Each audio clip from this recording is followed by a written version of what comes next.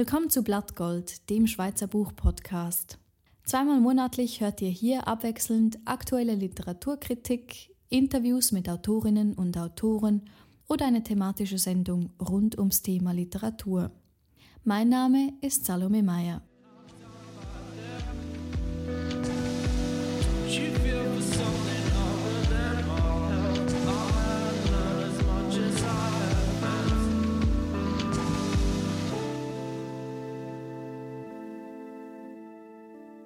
Es gehört zu den Paradoxien unseres Lebens, dass wir unseren Körper dann am stärksten wahrnehmen, wenn er gerade nicht so funktioniert, wie wir es von ihm erwarten oder von ihm gewohnt sind.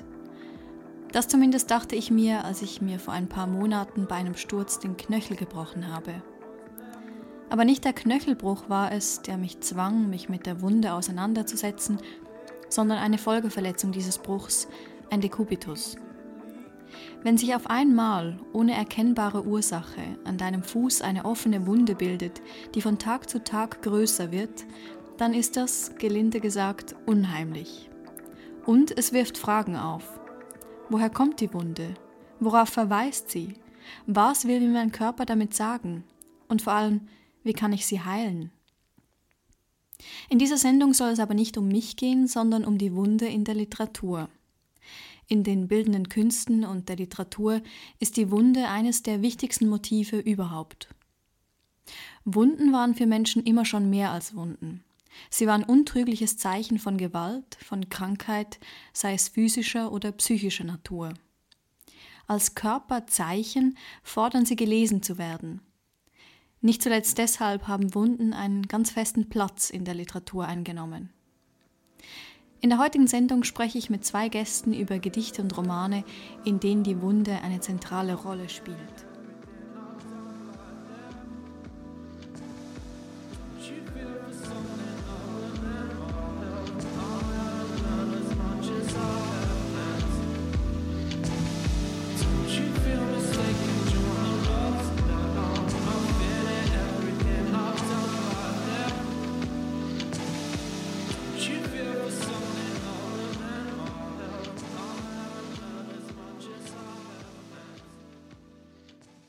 Oliver Grütter und Selina Wittmer, schön, dass ihr da seid. Und ich würde vorschlagen, wir beginnen für einmal nicht mit Literatur, sondern mit einem Gemälde, und zwar wahrscheinlich das berühmteste Gemälde von Caravaggio. Es trägt den Titel Der ungläubige Thomas und ist von 1601 oder 1603, das wird unterschiedlich datiert. Und darauf sieht man 4 Gestalten. Links, ganz klar, sehen wir Jesus Christus in einem Faltenrock. Daneben stehen 3 Apostel. Einer davon ist Thomas, der ungläubige Thomas, der mit seinem Finger tief in die Wunde von Jesus Christus unterhalb der Brust sticht. Und in der Mitte des Gemäldes sehen wir die Hand Jesus Christus, der die Hand von Thomas leitet. Ich würde euch gerne einladen, dieses Bild mit mir kurz anzuschauen, kurz zu analysieren. Weshalb ist hier die Wunde vielleicht in dieser Drastik dargestellt?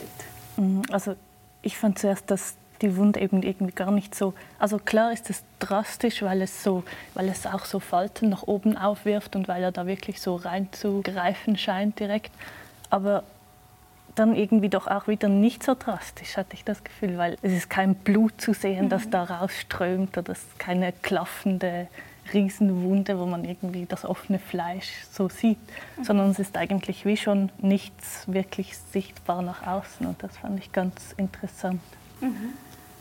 Ich nehme dieses Bild doch ein bisschen anders wahr, weil es mir fast schon unerträglich zudringlich auf verschiedenen Ebenen scheint. Man hat zum einen den Finger des ungläubigen Thomas, der fast schon in der Wunde zu verschwinden scheint. Man hat aber auch zudringliche Blicke, nämlich die Blicke der umgebenden Jünger, die die Wunde mit ihren Augen fixieren. Man hat dann aber auch auf einer dritten Ebene noch die Zudringlichkeit des Malers selbst, der Christus in helles Licht rückt. Und was uns aus dem Dunkel dieses Bildes eigentlich entgegenscheint, das ist Evidenz, nämlich die Evidenz der Auferstehung. Ich finde das so interessant, weil das Bild von Caravaggio von 1600, das passt eigentlich sehr gut in die Zeit, in der du auch deine Forschung ansiedelst. Das ist die frühe Neuzeit. Und die Wunde, das haben wir vorher schon kurz geklärt, das ist ja eben nie mehr als Wunde. Das ist hier irgendwo auch mit einem Erkenntnisakt verbunden, mit einem zweifelnden Akt auch. Und trotzdem, wie du jetzt vorher von dieser Zudringlichkeit gesprochen hast, es ist ja auch eine, die Jesus einlädt. Also wenn wir die Geste der Hand noch mal kurz uns vergegenwärtigen, es ist eine, also die Wunde will auch berührt werden. Und er zeigt es ja auch, also er nimmt so sein Tuch da so auf die Seite und er präsentiert das auch auf eine Art. Das scheint mir auch tatsächlich ein wichtiger Punkt zu sein, weil er eben auch das Raffinement der Geschichte sichtbar macht, die hinter diesem Bild steht. Also die Passage aus dem Johannesevangelium, auf die dieses Bild Bezug nimmt. Denn einerseits ist es natürlich eine Geschichte, die einen weiteren Augenzeugen ins Feld führt, eine weitere Instanz, die bezeugen kann, dass Christus auferstanden ist. Aber nachdem Thomas die Wunden berührt hat, kommentiert Christus: Du glaubst, weil du mich gesehen hast, selig, die nicht mehr sehen und glauben. Das heißt, am Schluss relativiert eigentlich das Evangelium eben auch schon wieder diese Form der Zeugenschaft und profiliert dem gegenüber einen Glauben, der die Spannung der Unverfügbarkeit aushält, nämlich die Unverfügbarkeit, die sich daraus ergibt, dass der Auferstehungskörper eben nicht mehr verfügbar ist. Das ist ein Text von einem unglaublichen Raffinement, der prospektiv eben mit Blick auf die Zeit, in der man an Christus glaubt, da er schon entrückt ist, auf das Problem reagiert, wie man diesen Glauben stabilisieren kann. Ich finde es sehr spannend, dass dieses Sichtbare der Wunde, dass das hier offenbar nicht mehr genügt. Es genügt nicht mehr, die Wunde einfach zu sehen, die Wunden an Händen und Füßen, die wir so deutlich auch aus der christlichen Bildgeschichte her kennen. Es genügt nicht mehr, sondern man muss die wirklich irgendwie ergreifen, mit der Hand ergreifen. Und das fand ich sehr spannend, weil das ist etwas, was Caravaggio macht, was vorher in der italienischen Malerei ungesehen war. Also es gab diese Szene aus dem Johannesevangelium, die wurde dargestellt, aber die Wunde wurde nie berührt. Das war der heilige Körper, der irgendwie unberührt, unangetastet bleiben musste. Und das ist etwas, was Caravaggio eben hier in dieser Drastik auch So zeigt. ganz extrem dann, ja. Gut, ich würde sagen, das ist eigentlich genau eine gute Überleitung, vielleicht jetzt auch zu den Gedichten, die du, Oliver Grütter, mitgebracht hast. Du hast uns 2 Gedichte mitgebracht. Einmal ein Gedicht von Katharina Regina von Greifenberg mit dem Titel Auf meines Heilandes allerheiligste Wunden und dann An die Wunden des Herrn von Paul Fleming. Und die Titel nehmen es schon ein bisschen vorweg. Es geht auch in beiden Gedichten um die Wunde von Jesus Christus. Ist das eigentlich die einzige Wunde, der man in der Dichtung der frühen Neuzeit begegnet? Man kann vielleicht sagen, dass die Wunden Christi mindestens bis ins Zeitalter der Säkularisierung so etwas wie ein Gravitationszentrum bilden im Nachdenken über Wunden, dass sie in einem gewissen Sinne also einen Referenzwert auch darstellen, von dem her auch alles Nachdenken und alle Reflexion über Wunden ihre Impulse, aber auch ihre Inhalte empfangen. Und es sind natürlich eben auch Wunden von ganz unterschiedlicher Qualität. Also man hat einerseits die Wunden, die entstanden sind dadurch, dass Christus ans Kreuz genagelt wurde. Das betrifft die Hände und betrifft die Füße. Aber dann hat man noch eine 5. Wunde, die nicht durch Stoßen entstanden ist, sondern die eben eine offene Wunde auch darstellt. Und das ist die Seitenwunde, mit der auch der Tod des Herrn überprüft wurde am Kreuz. Gehen wir doch gleich schon mal in das erste Gedicht über, und zwar in Katharina von Greifenbergs Gedicht Auf meines Heilandes allerheiligste Wunden. Und das beginnt ganz speziell, nämlich mit den Zeilen, ich zitiere: Zerflöße dich mein Herz und fließ in seine Wunden, bei heißer Liebesglut füll diese Höhlen zu. Hier finde ich spannend, dass die Wunde gegenübergestellt wird mit dem Herz. Was ist das für eine Kontrastierung, die hier passiert? Ja, es ist in der Tat ein bemerkenswertes Gedicht, auch wenn man es neben vergleichbare Texte hält, weil es eben tatsächlich auch mit einer Inversion und einer Umkehrung beginnt. Wenn wir an die Ikonografie denken, finden wir verschiedene Beispiele, wo es eben das Blut Christi ist, das aus der Wunde oder aus den Wunden herausströmt und das dann den oder die Gläubige benetzt. Und was die Greifenbergerin hier tut, ist, dass sie eben diese Bildvorstellung verdreht und dass es hier eben das Herz ist, das sich zerfließt und dann in einem nächsten Schritt in die Wunden einströmt. Ich fand das noch spannend jetzt beim ersten Lesen. Du hast dich schon länger damit befasst, aber dass diese Suchbewegung vielleicht auch verbunden ist mit dem Versuch einer Heilung. Also dass die Liebesglut diese Höhlen füllen will. Und da ist für mich schon auch irgendwo, es gibt eine Emphase auf diese Wunde, die ist da, die ist sichtbar, die wird beschwört und gleichzeitig ist da immer dieser Versuch, vielleicht auch mit Worten, diese Wunde zu füllen, zu heilen. Ja, also dieser Punkt des Füllens, der scheint mir sehr wichtig, auch weil gerade dadurch, dass die Wunden eben zum Gefäß werden, auch eine Kontaktzone bilden, wo sich diese Herzen eben auch begegnen. Denn was hinter der Seitenwunde sichtbar wird, das ist eben das Herz, von dem Katharina dann auch später spricht. Und diese Herzen begegnen sich nun in diesem Akt des Zerfließens und der Auflösung. Und was dann in einem nächsten Schritt ins Spiel kommt, ist dann eben auch, dass sich damit eine Art Offenbarung vollzieht. Also Katharina schreibt dann, du zeigest gar dein Herz, du Herzentröster, du, das Gnadenwunderwerk. Ich sah in meinem Nu, also in meinem Herzen, sein Herzenparadies, in dem die Seelen stunden. Also in diesem Moment der Kontaktaufnahme ereignet sich dann eben auch eine Offenbarung. Also die Öffnung der Wunde wird in dem Sinne auch auf eine nächsthöhere Ebene dann gehoben. Ich finde es sehr interessant, also es ist wie nicht nur, also klar ist das einerseits so diese Stelle, wo Heilung möglich ist, aber auch Tod möglich ist. Also es ist so, die Wunde stellt wirklich auch nicht nur zum Innen und Außen, sondern auch so Leben und Tod, Heilung und Verderben eine Grenze da. Aber eben weil es so klafft, ist auch so eine offene Stelle da. Also ich würde gerne noch auf einen Punkt zu sprechen kommen, das hat mich jetzt, wie du gesprochen hast, sehr daran erinnert. Es gibt ja eine etymologische Verbindung zwischen dem Heiland, der Heilung, der Heiligkeit. Das ist vielleicht auch etwas, was in diesen Gedichten irgendwie verquickt wird. Könnte man das so sagen? Ja. Also auch das Adjektiv Heil, das bedeutet zunächst einfach mal schlicht ganz, also dass etwas integer ist.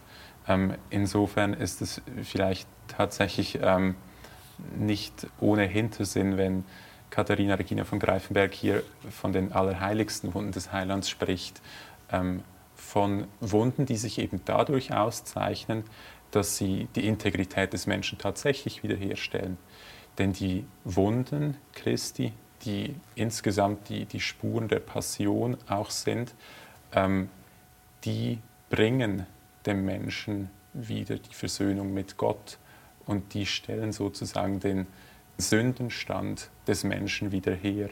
Und das ist irgendwie auch intrikat, weil beispielsweise auch ein anderer Dichter, dann Paul Fleming, spricht von den Wunderwunden, eben deshalb, weil sie so ganz anders funktionieren als menschliche Wunden, weil sie eben gerade nicht Verderben bringen, weil sie zwar zur Passion und damit auch zum Sterben Christi gehören, weil sie aber in dem Sinne auch wieder die Restitution des Menschen dann mitbedeuten. Als ich jetzt das Gedicht gelesen habe, ist mir natürlich irgendwo auch die Nähe, aber auch die Distanz zu Gebeten oder anderen christlichen Schriften aufgefallen. Und diese größte Diskrepanz wahrscheinlich zu Gebeten ist einfach diese krasse Körperlichkeit hier wieder. Von was für einer Anschauung oder von was für einer Vorstellung von Heiligkeit zeugt denn dieses Gedicht? Also, oder wieso wählt sie auch dafür das Gedicht? Das Nachdenken über die Wunden Christi hat von vornherein immer wieder zu bestimmten Bildentwürfen oder Imagination angeregt, auch zu metaphorischer Sprechweise. Und von daher ist eben das Nachdenken, ist die Betrachtung, ist die Versenkung in die Wunden von vornherein eigentlich auch für Dichtung prädestiniert, oder ist die Dichtung ein Ort, der in besonderer Weise dazu geeignet ist, nun in der Kombination oder auch im Rückgriff auf bestimmte Bildtraditionen, auf bestimmte Bildmotive besondere Pointen herausarbeiten zu können. Von daher empfiehlt sich eben auch das Sonett in besonderer Weise. Sonette sind Texte, die mindestens oder spätestens in den Schlusszeilen immer auch auf bestimmte Pointen abheben.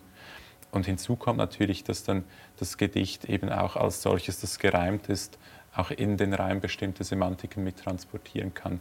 Also die Wunde reimt hier im Prinzip auf den Fund, und so wird eigentlich auch schon im Reim gleich eine Aussage darüber gemacht, wo dann eigentlich das Ziel eben dieser Suchbewegung auch besteht, die wir am Anfang schon kommentiert haben.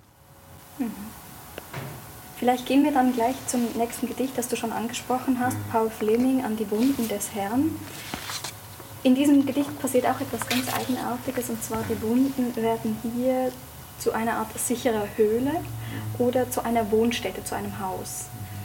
Was bedeutet das, wenn Fleming oder in diesem Gedicht hier die Wunden Christi als Wohnung oder als sicheres Haus beschrieben werden?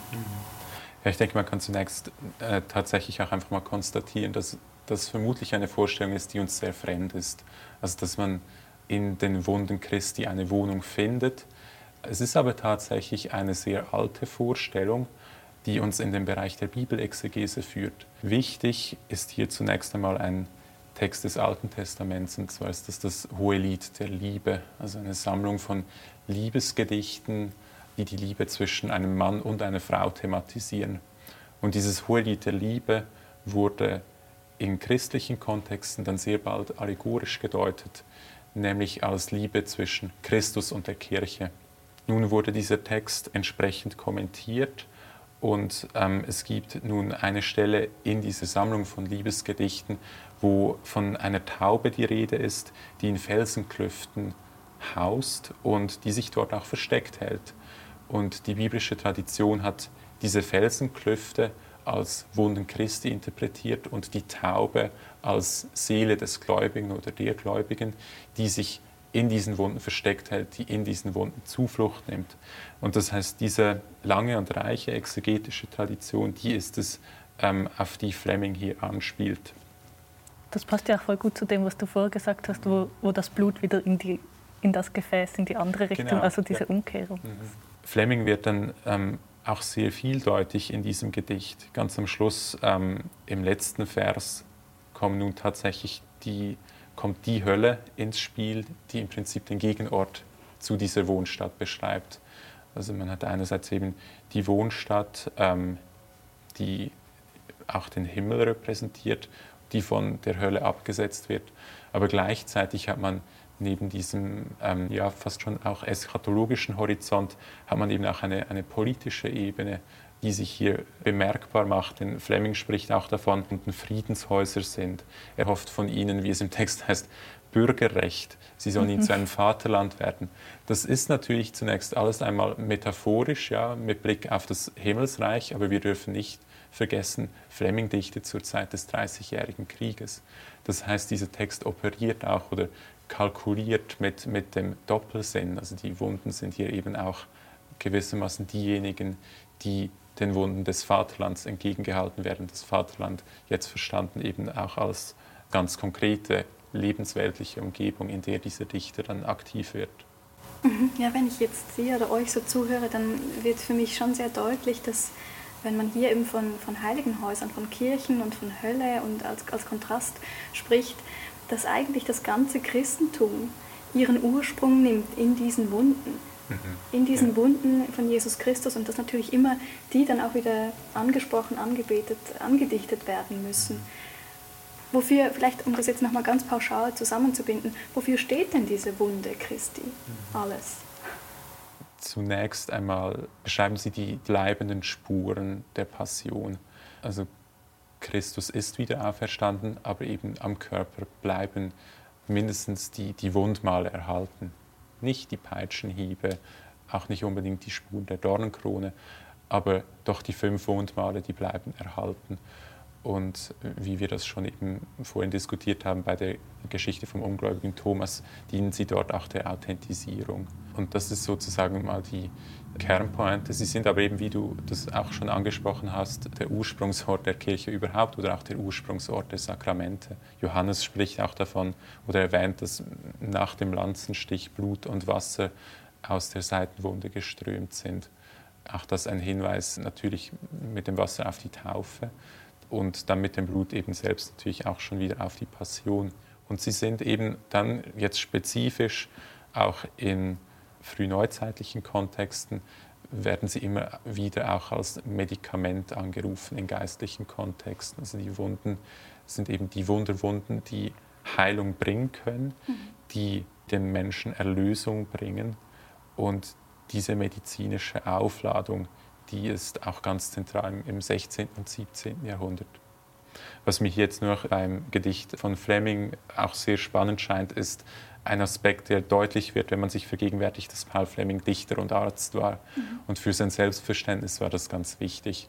Also er hat, wie man das in der frühen Neuzeit gerne gemacht hat, eine Grabschrift schon zu Lebzeiten für sich selbst verfasst und dort festgehalten, wie er zu Ansehen gelangt ist, nämlich eben als Dichter und als Arzt.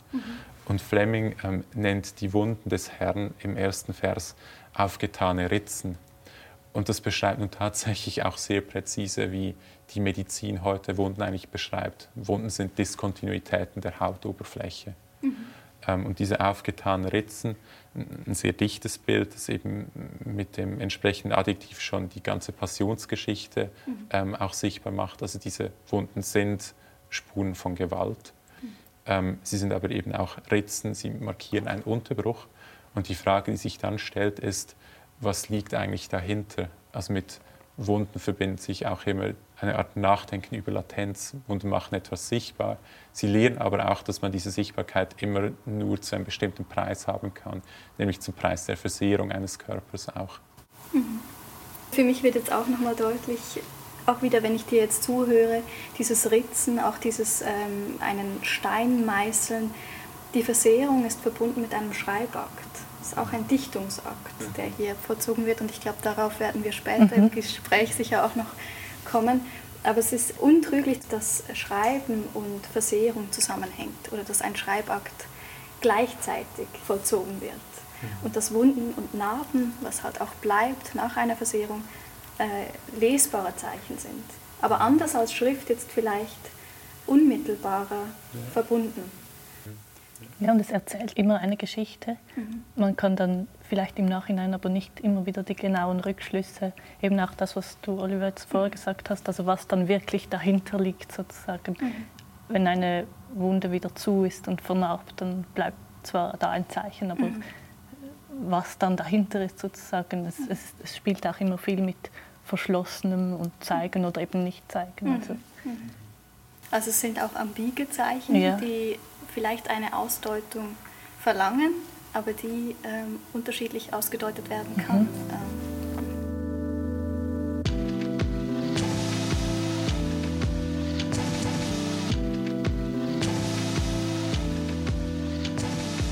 Ja, ich glaube, wir müssen schon zum nächsten Teil unserer Sendung fortschreiten. Ich mache jetzt einen unerhört großen Schritt in der Literaturgeschichte, und zwar gehen wir direkt über in die Gegenwartsliteratur. Ich muss kurz sagen, wir gehen jetzt von der sichtbaren Wunde hin zur unsichtbaren Wunde, zum Trauma. Trauma, also vom griechischen Wort Trauma, die Wunde, also kommt auch aus der Metapher der Wunde, ist aber eine psychische Verletzung und nicht unbedingt eine Versehrung des Körpers selbst. Selina Wittmer, du hast von Anna Stern das alles hier jetzt mitgebracht. Kannst du uns kurz erklären, worum es dabei geht? Also im Roman selber, das alles hier jetzt, geht es eigentlich sehr stark um das Trauma in Form von Wunden. Einerseits, wie sie auch beim griechischen Wort ursprünglich bezeichnet wurden, also die körperlichen Wunden, die sind sehr prominent im Buch, aber auch dann um die psychischen Wunden natürlich. Vordergründig geht es um eine Gruppe von Freundinnen, um den Tod eines Mitgliedes, einer dieser Freundinnen in dieser Gruppe. Und eigentlich darum, wie die erzählende Figur dann auch mit diesem Tod der nahestehenden Person umgeht. Also es geht auch sehr viel um Verlust und um Verlustarbeit, um Trauerarbeit. Genau, und das Buch hat ganz viele Besonderheiten. Ich glaube, wir können gar nicht so über alles auch sprechen, aber eine, die mit dem Thema Wunde wirklich sehr zusammenhängt, eine Besonderheit ist die Sprache des Buches. Genau, und du hast uns ein paar Textstellen mitgebracht und ich würde sagen, ich lese jetzt einfach die eine einmal vor, um auch ein Gefühl für diese Sprache zu erhalten. Es ist bereits Abend, bereits dunkel, als dich der Anruf erreicht. Als Swan bittet, setz dich. Als Swan sagt, Ananke ist tot. Einen Moment noch glaubst du, ein weiteres Chronon lang besteht die Möglichkeit. Dann das Klirren, dann die Splitter. Du kniest am Boden und sammelst auf, was von früher übrig ist. Swans Atem weiter in deinem Ohr, scharf die Kanten der Scherben und das Blut an deinen Fingern rot. Du fragst nichts. Es gibt keine zulässigen Antworten, nicht auf das Wie, nicht auf das Warum. Du sagst, ich komme nach Hause. Eden und ich, wir kommen nach Hause. Jetzt. Vielleicht könnten wir gerade kurz über diese Passage sprechen. Ja, also ich finde, hier sieht man sehr gut, wie es auch immer wieder im Roman geschieht, dass die Wunde durchaus auch motivisch festzumachen ist im Text. Also es kommen immer wieder körperliche Wunden oder sonstige klaffende Bilder vor. Auch hier wird das Blut angesprochen. Also die Wunde selbst wird schon als Motiv hier ausgelassen.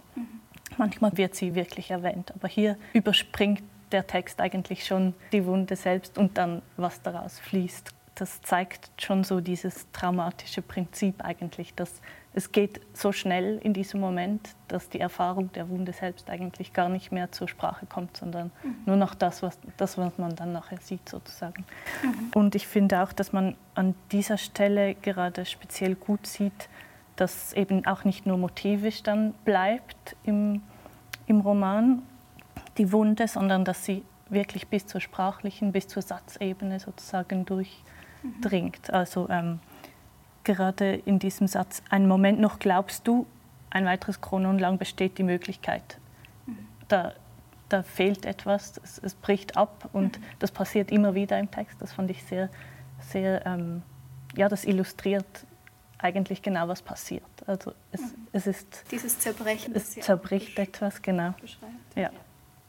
Aber ist diese Szene, diese Beschreibung nicht fast schon beleidigend stereotyp in der Art und Weise, was hier berichtet wird? Also diese Aufforderung zum sich niedersetzen, dann das Geschirr, das in die Brüche geht, das dann wieder aufgehoben wird, an dem man sich schneidet. Also ich finde, das ist eine sehr klischierte Darstellung auch. Ja, ich glaube, auch wenn es klischiert ist, macht es nichts aus, in dem Sinne, weil es wirklich das Prinzip gut beschreibt. Gerade weil hier die Wunde eigentlich ausgelassen wird. Es erzählt nicht noch aus, wie jetzt das da reinschneidet und was man dann sieht und wie die Wunde irgendwie aufplatzt, sondern weil es gerade dieses Prinzip so illustriert, finde ich eigentlich, passt es einfach sehr gut. Und ob es dann sozusagen schon mal gehört ist oder nicht, ist für mich ein bisschen sekundär. Ich fand es ziemlich präzise, auch vor allem, weil das Geschehen selber eigentlich ausgelassen wird. Ich fand es jetzt einen guten Einblick auf die Sprache, auf die Mikrolektüre hier. Vielleicht kannst du noch etwas zur Form der Erzählung sagen, weil die ist ja auch ziemlich unkonventionell hier bei Anna Stern. Ja, genau. Also es ist auch die Form ist sehr bruchstückhaft. Also da hat man eigentlich auch dieses Abbrechen. Es gibt keine langen zusammenhängenden Teile. Manchmal geht es über ein paar Seiten, dass es zusammenhängt, aber nicht sehr lange. Und es ist auch so, dass es immer aufgeteilt ist in Vergangenheit und Gegenwart. Also links ist immer die Gegenwart auf den Seiten abgedruckt und rechts sind die Vergangenheitsstücke sozusagen. Das macht auch sehr ein spannendes Leseerlebnis dann sozusagen, weil man da auch selber immer am Springen ist und sich entweder entscheiden muss, die Gegenwart zuerst zu lesen und das andere zu überspringen und noch Lücke zu lassen, die Vergangenheit, oder immer zwischen Vergangenheit und Gegenwart hin und her zu springen. Es gibt auch bis am Schluss eigentlich man kann nicht sagen, am Schluss hat man dann alle Puzzlestücke und kann sie zusammensetzen und findet dann sozusagen die Antwort oder das Ganze. Es bleibt schon sehr in diesen Bruchstücken auch, was auch wieder sehr zur Wunde passt. Also es klaffen immer wieder Wunden auch zwischen den Stellen und zwischen den Teilen vom Buch. Also es gibt dann auch mal eine ganz leere Seite und dann geht es nachher wieder weiter. So, aber ich fand es sehr interessant, dass es diese zwei Erzählstränge gibt, wie du gesagt hast. Eine, die die Gegenwart beschreibt, den einsetzenden Trauerprozess. Die andere in hellgrau, auch etwas unschärfer, ja, genau. Die Erinnerungen. Und was eigentlich am Anfang mit diesem Zerbrechen passiert, ist wirklich auch dieses Zerbrechen in die Erinnerung und in eine Gegenwart, die irgendwie nicht mehr zusammengehen. Genau. Und die Gegenwart selber geht auch nicht mehr wirklich zusammen. Ich habe das Gefühl, ab diesem Bruch ist sozusagen klar, die Vergangenheit spielt aber auch immer noch mit, aber die Gegenwart selber geht auch nicht mehr ganz so auf. Also das passiert dann auch sozusagen. Vielleicht noch, um eine etwas weniger klischierte Stelle zu haben, habe ich eine, wo es nicht so körperlich ist, sondern einfach um zu zeigen, dass das mit den abbrechenden Sätzen auch mit ganz vielen anderen Dingen sozusagen gemacht wird im Roman. Da soll ich es mal vorlesen. Du auf dem Hügel über der Stadt, am Rand des Nebelwaldes, feucht das Gras zu deinen Füßen, nackt die Arme der Bäume, dich umfangend. Wolkendunkel erstreckt sich bis. Am Horizont Licht, Berge, Schnee etc. Also da haben wir auch Wolkendunkel erstreckt sich bis und dann bricht es einfach abrupt ab. Und diese Stellen habe ich dann genauso als Wunden gelesen eigentlich im Roman, wie auch die Stellen, wo die Sätze, die abbrechen, mit auch motivischen, körperlichen Wunden sozusagen verbunden waren. Also ich habe das Gefühl, die Wunden ziehen sich viel weiter als eben nur es bleibt nicht bei diesen körperlichen Wunden, sondern es wird zu einem Prinzip, das überall auffindbar ist, dann auch in der Natur draußen. Und klar, hier ist es natürlich auch wieder, man könnte wieder, also es regt dann ja auch an, den Satz so innerlich zu vervollständigen oder sich zu überlegen, wohin erstreckt es oder bis wo erstreckt es sich dann und auch wieder zu sagen, es erstreckt es sich jetzt bis ins Innere des Menschen oder wohin erstreckt es sich. Und hier sind wir eigentlich schon sehr deutlich dann beim Trauma, oder? Wenn eine Verbundung immer wieder in einer Verstummung endet. Also da, wo die Sprache, die Stimme abbricht, genau. Etwas, was nicht mehr sagbar ist, weil es zu schmerzhaft ist oder weil sich die eigene Erinnerung dagegen bewährt, weil das Verdrängen einsetzt. Da sitzt dann auch eben die Wunde, das Trauma, die mit einer Verstummung einhergeht. Ja, genau. Also hier sitzt für mich auch so dieses Paradoxon. Also das Trauma ist die Erzählung, die nicht erzählt werden kann. Also das ist immer wieder dieses Prinzip, was sich so fortsetzt, dann auch im Roman. Es ist immer etwas, was unbedingt eigentlich erzählt werden müsste und es liegt irgendwo eine Verletzung, aber aus irgendwelchen Gründen kann es nicht zur Erscheinung kommen. Und so diese Reibung finde ich sehr interessant. Und das sieht man dann auch immer wieder im Text, mit dem auch gespielt wird. Also, und genau das kann eigentlich dann auch die Literatur inszenieren. Also ich glaube, da liegt genau auch der starke Punkt der Literatur, was sie eben kann, oder auch der Kunst sonst. Aber ich sehe auch, also hier auch schon fast lyrisch oder grafisch. Ja, genau. Der Punkt sozusagen als Wundpunkt, als Mal, als Zeichen, der eben auch den Satz vorzeitig beendet. Das stimmt. Und dann manchmal auch, das habe ich jetzt nicht als Beispiel rausgesucht, aber manchmal gibt es vor allem an einer Stelle, glaube ich, auch dann wirklich eine Leere. Also es kommt der Satz und endet nicht direkt mit dem Punkt, sondern es gibt noch eine Leerstelle und erst dann kommt der Punkt. Also es ist so wie dort, manchmal wird es auch wirklich so direkt gezeigt. Sehr gut, ich würde sehr gerne noch zur letzten Passage übergehen, weil ich glaube, dass da etwas ganz eminent Poetologisches jetzt auch für diesen Roman drinsteckt. Soll ich den nochmal vorlesen? Ja. Okay. Es gibt keine erste Erinnerung an Ananke. Ananke war immer schon da, in deinem Leben, in deinem Kopf. Es kann kein Vor-Ananke geben, kein Nach. Es gab nur das gemeinsame Jetzt. Du nimmst ein Küchenmesser aus der Schublade und schneidest damit neben den alten Narben in deine Haut. Und mit dem Blut, das warm und dunkel aus der Wunde quillt, schreibst du an die weiße Wand: I suffer from insomnia, from loneliness I sleep. Oliver Grütter, Einwände gegen Klischees? Nein, so ganz spontan nicht. Nein. Gut, aber was passiert hier eigentlich? Weil ich glaube, das ist sehr wichtig. Wir sind schon vorher einmal auf diesen Punkt gekommen. Also hier habe ich das Gefühl, reflektiert der Text auch über sich selbst. Mit dem Blut, das aus der Wunde kommt, wird dann geschrieben und das Schreiben selbst geht also sozusagen aus dieser Wunde hervor. Also die Wunde wird sozusagen produktiv für den Text selbst. Aber was man schon sagen kann, es ist hier die Erzählerin, die sich selbst verletzt, aus einer psychischen Wunde, die hier aber irgendwie eine körperliche Wunde werden muss. Und das Blut wird zur Tinte, mit der sie anfängt zu schreiben. Was ich mich gefragt habe, ist, inwiefern ist dieser Roman oder diese Schrift auch ein Resultat von psychischer Verletzung? Ist irgendwo die Verletzung am Ursprung des Schreibens? Ist sie die Motivation, überhaupt zu schreiben? Ja, so habe ich es auch gelesen. Also da ist wirklich ein Punkt. Also, und es ist auch nicht einfach nur, dass die Literatur oder das Schreiben dann einfach die Heilung ist. Also so einfach geht es dann nicht auf. Es ist nicht einfach geschrieben und dann ist es gut, weil sonst würden ja die Bruchstücke irgendwie wieder zusammenfinden und es gäbe sozusagen dann ein heiles Bild wieder am Schluss. Ich glaube aber, dass es wie auch als Möglichkeit beschrieben wird, wie man mit Verletzungen umgehen kann, also dass es weitergehen kann, dass es nicht dort sozusagen aufhört. Und das war der Podcast zur Wunde in der Literatur. Hier noch einmal die Angaben. Der Roman Das alles hier jetzt von Anna Stern ist beim Salis Verlag erschienen. In der nächsten Sendung treffe ich mich mit dem Schriftsteller Florin Jecker und wir sprechen über seinen neuen zweiten Roman Ultraviolett. Bis dahin alles Gute und viel Spaß beim Lesen.